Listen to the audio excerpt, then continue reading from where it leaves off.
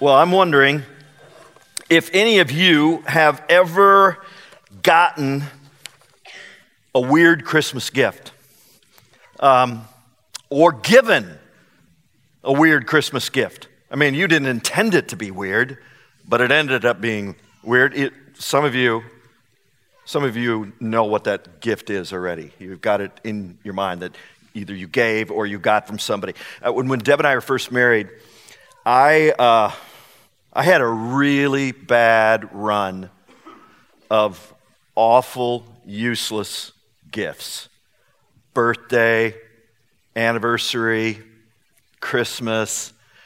Just horrible sweaters, awful jewelry. Finally, Deb just said to me, "Stop. Just, it's better if you just don't give me anything than to keep giving me the things that you give me." So she said, just give up. I heard a guy tell a story about the strangest gift his dad ever gave his mom for Christmas. It was a DVD. Now, that's not, DVD. That's not so strange. But number one, it was a rental. Okay? A rental. Number two, they didn't even own a DVD player. So that was a weird gift. So as Dave said, in this teaching series leading up to Christmas, we're looking at these three unusual gifts that were presented by the wise men to Jesus: gold, frankincense, and myrrh. Myrrh. So first, what do we know about the wise men? I actually have a picture of the wise men that I brought. Okay. So we think we know a few things. There were three of them, right? They were kings. I mean, we sing it. We three kings of Orient are, right? They wore crowns and bathrobes. They rode what? Camels. And they visited the baby Jesus at the stable, right? Now, what do we really know? To be honest, not much. Matthew, he's the only one that writes about the wise men in the New Testament. He tells us that they came from the east and they brought three gifts. That's it. Three gifts. But that doesn't mean that there were just three wise men. It may have been a rather large caravan of people, including a small army or even a bunch of bodyguards, something that would be threatening enough that King Herod would be kind of nervous. I mean, three bearded guys riding camels wearing bathrobes isn't enough to really make the king feel nervous. And then secondly, they weren't kings. They were king makers. They were called magi. And they probably came from Persia or Arabia or maybe India, not the Orient. And they were from a religious tribe of astrologers. And part of what they did is they acknowledged who were to be the next kings. And then the third thing, they didn't show up on the night that Jesus was born. They came later, probably even 2 years later, which means that Jesus was a toddler. He was living in a house, not a stable. So when you set up your nativity next year at your home, you might want to move the wise men about 6 blocks away, okay? If you want to be accurate, because it took them a while to get there. Also, the gifts they brought, they weren't just really nice, expensive gifts. They were also symbolic or representative of the roles that they believed that Jesus would play. The gold was to announce that Jesus would be a king. And that's exactly who the wise men were looking for when they asked King Herod for directions. Where is the one who has been born King of the Jews, they asked. And then they also gave Jesus frankincense, which was used by the priests in the temple in Jerusalem and pointed to the high priestly role that Jesus would play. And then there was the third gift, the gift of myrrh. Now let's look at the story again. Matthew chapter 2, Gospel of Matthew, chapter 2, verses 9 through 11. I'm going to read from the paraphrase of the Message. Here's what Matthew says. Instructed by the king, they set off. Then the star appeared again, the same star they had seen in the eastern skies. It led them on until it hovered over the place of the child. They could hardly contain themselves. They were in the right place. They had arrived at the right time. They entered the house, and they saw the child in the arms of Mary, his mother. Overcome, they kneeled and worshiped him. Then they opened their luggage and presented gifts: gold, frankincense, myrrh. So, what was that last gift? What was myrrh, and why should Dave's grandchildren care about it? All right, the use of myrrh goes back probably like 2,000 to 6,000 years BC, before Jesus was born. It actually comes from a tree, this ugly, low-lying, thorny tree that's found throughout the Middle East. This is what it looks like. And the sap from that tree gave off a very pleasant smell, and it hardened into a resin. And that's myrrh. Now, how was it used? Myrrh was used several different ways in the ancient times. First of all, it was used as a beauty treatment. When Esther was brought before the king in the Old Testament book of Esther, we read that she had to complete 12 months of beauty treatments prescribed for the women. 6 months with oil of myrrh and 6 with perfumes and cosmetics. Ha! I mean, a whole year of beauty treatments. I mean, talk about the ultimate spa experience, right? So, myrrh is a beauty product. Secondly, it was a perfume. Psalm 45 notes that the king's robes were fragrant with myrrh and aloes and cassia. And in the Song of Solomon, when his fiancée comes riding towards him, King Solomon sings out, "Who is this coming up?" I don't actually know the lyrics. I mean, know the melody. I'm just going to speak it. "Who is this coming up from the wilderness like a column of smoke, perfumed with myrrh and incense made from all the spices of a merchant?" You know, it might be a bad idea, but I'm thinking about getting my wife myrrh for Christmas. Let me know what you think. So, myrrh was a beauty treatment. It was a perfume. And then the third use was as an analgesic, a painkiller. And it's still recommended today in certain parts of the world for toothaches and sprains and minor aches and pains. And it was used in the Bible that way too. In fact, as Jesus hung on the cross, beaten, suffocating to death, experiencing the most excruciating pain, the soldiers offered to him wine mixed with myrrh to deaden the pain. But he refused it. As Jesus prepared to take on the weight of the sin of the world, he refused to have the pain deadened and chose instead to feel every single ounce of that pain. So it was a painkiller. And then the fourth use is a modern use. Myrrh is used as an antiseptic.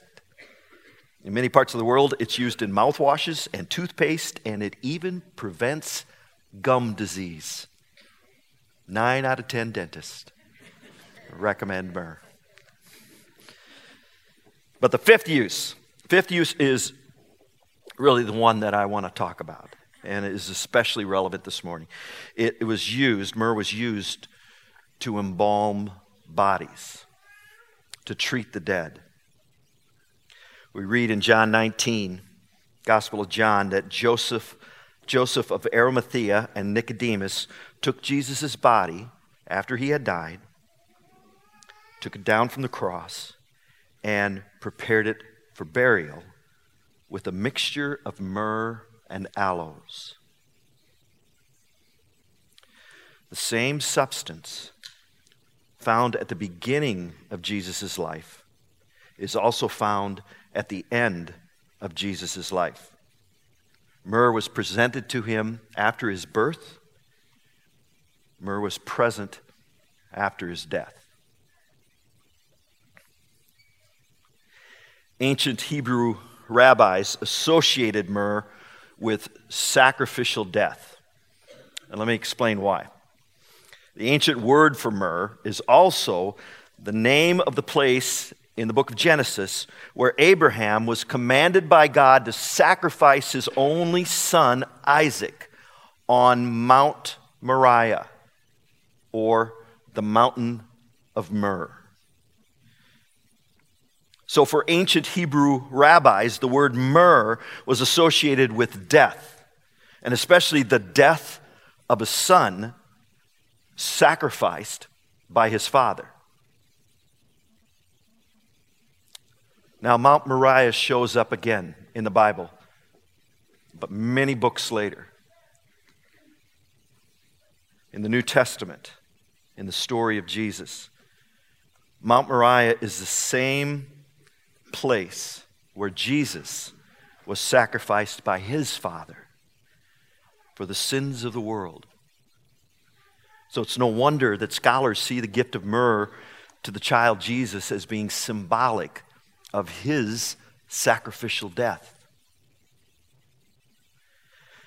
So now imagine that you are Mary or Joseph, Jesus' parents. And one day you hear this knock on the door. And you open it, expecting maybe a neighbor or one of your friends, and instead there's this small army of foreigners. Looks like they're from the east. And they say, "We have some gifts for your son." And they first give you gold. And you're like, okay, this will be handy.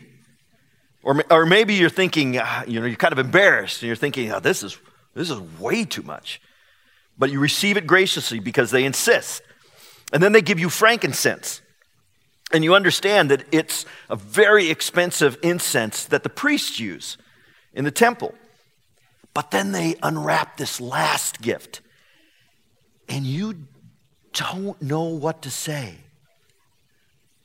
Oh, embalming spice. How lovely. Thank you. Because you know that even though myrrh has a lot of uses, it's mostly used to treat the dead. But that's what the angel said to Mary. You are to give him the name Jesus because he will save his people from their sins. And how would he do that? How would he save people from their sin? Well, the only way the Jews believed sins could be forgiven was through a sacrifice. The writers of the Old Testament tell us that forgiveness of sin requires blood. Something needed to die. Blood must be shed. Our blood, had it not been for a Savior who was willing to go to the place where myrrh was used most, the place of death. This child was born to die. Now, Jesus could be born to be our king. He could be born to be our high priest. But to be our Savior, he had to die. I know this is really shaping up to be a very Merry Christmas message, isn't it? But I want you to stay with me because this is really important. And I want you to hear and I want you to understand this. No one is saved by Jesus' life, by his example, or by his words. We are saved by Jesus' death and resurrection. Salvation comes only when we recognize that Jesus took our place on a cross and died for us. And then he conquered sin and death by the resurrection from the dead. So remember this. You may find that Jesus' words challenge, inspire, comfort, convict you. You may see the example of Jesus' life as a guide for how you can live your life, but salvation only comes through Jesus' death and resurrection. See, we all know the Christmas story. We know about the manger.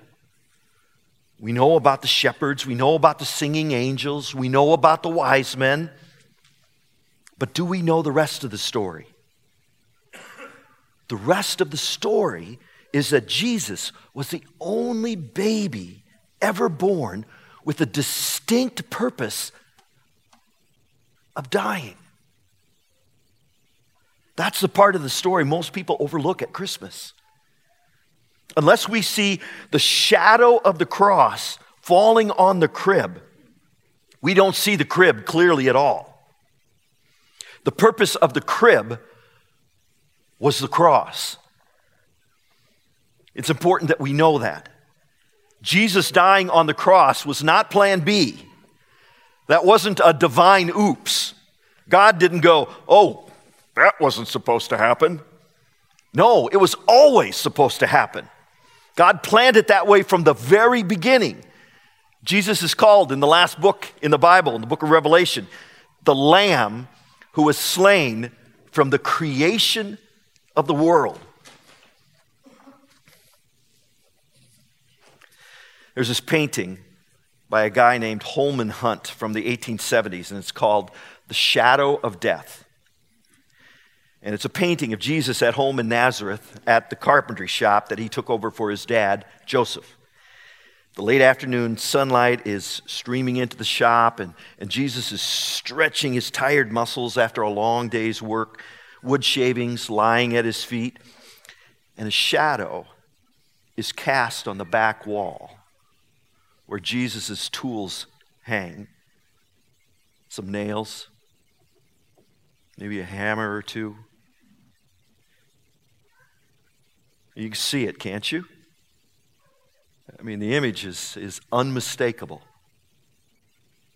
You see his body on the cross. To Jesus' right is his mother Mary. She kneels in front of what appears to be a treasure chest that she holds open, and in that chest rests the gold, the frankincense, and the myrrh. As Mary gazes up to see the shadow of her son, a foreshadow of his death. This painter understood that the cross cast a long shadow throughout history. Shadow begins at the crib. This child was born to die.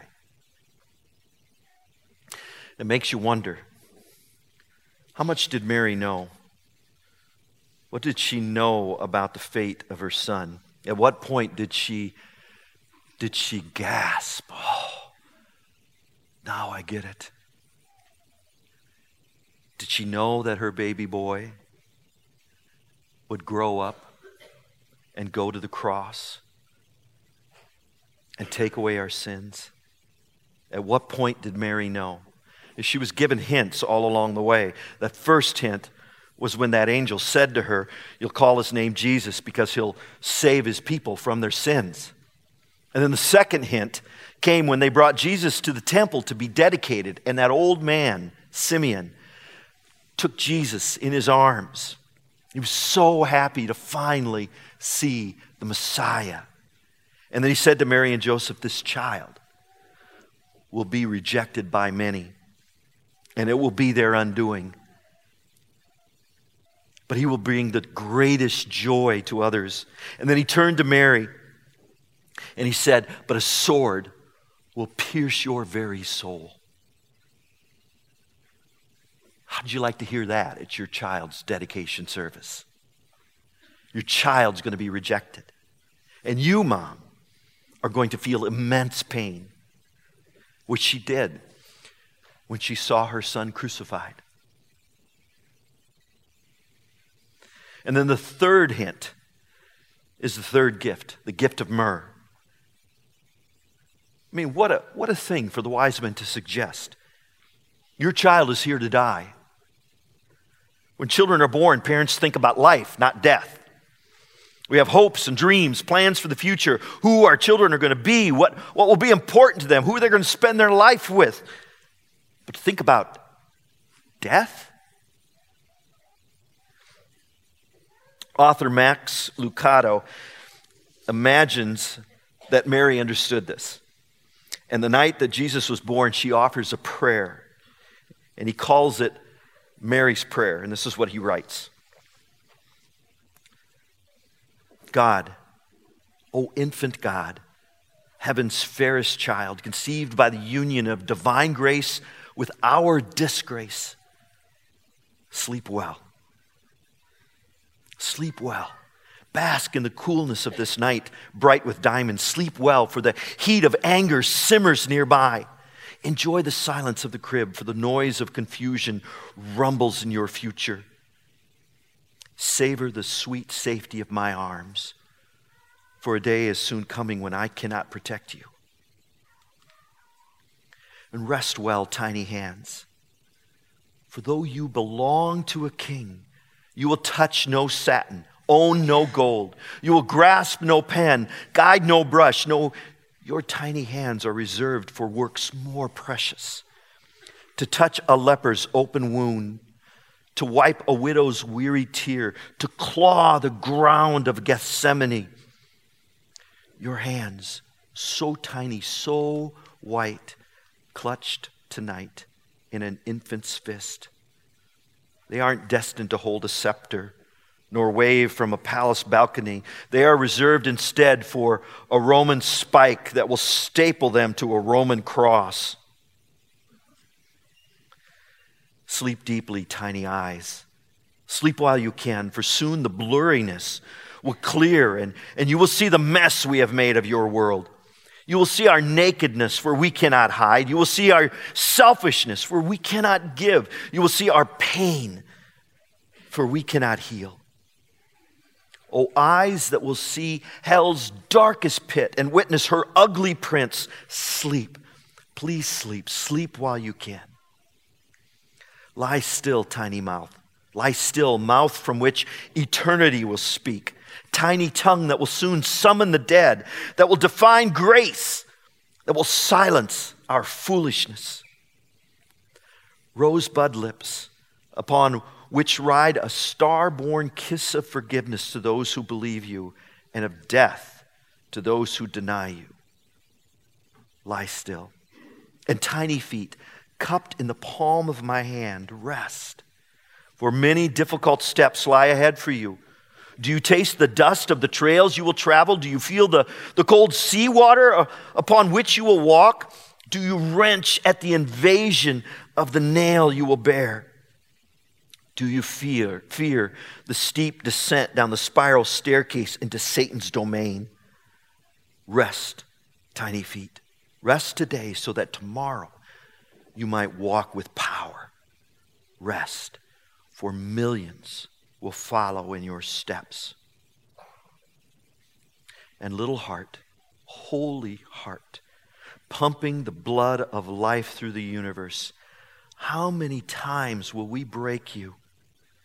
You'll be torn by the thorns of our accusations. You'll be ravaged by the cancer of our sins. You'll be crushed under the weight of your own sorrow. You'll be pierced by the spear of our rejection. Yet in that piercing, in that ultimate ripping of muscle and membrane, in that final rush of blood and water, you will find rest. Your hands will be freed. Your eyes will see justice. Your lips will smile. And your feet will carry you home. And there you'll rest again, this time in the embrace of your Father.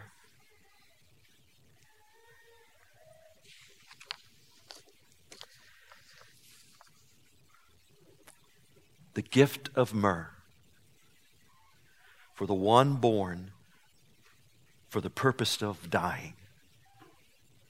Jesus, the Savior of the world. There's one last thing. Myrrh was a substance that gave off its best fragrance, its best scent when it was crushed. Does that sound familiar? Isaiah in the Old Testament prophesied about the coming Messiah, and this is what he wrote.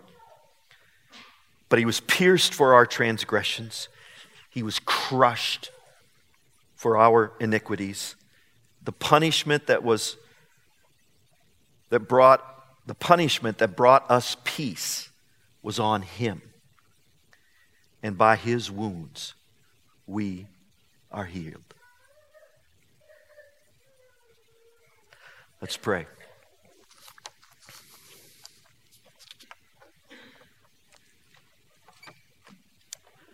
Father in heaven, for the gift of your Son, Jesus, to the world, we give you thanks.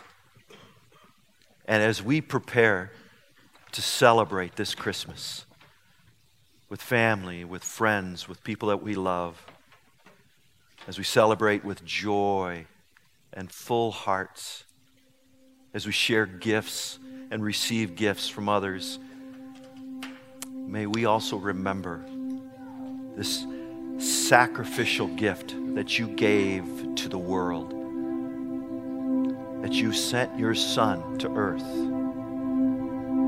to die for us so that we could live both now and forever. Thank you, God, for this costly gift, the gift of Jesus. And it's in his name, the name of the Savior, that we pray.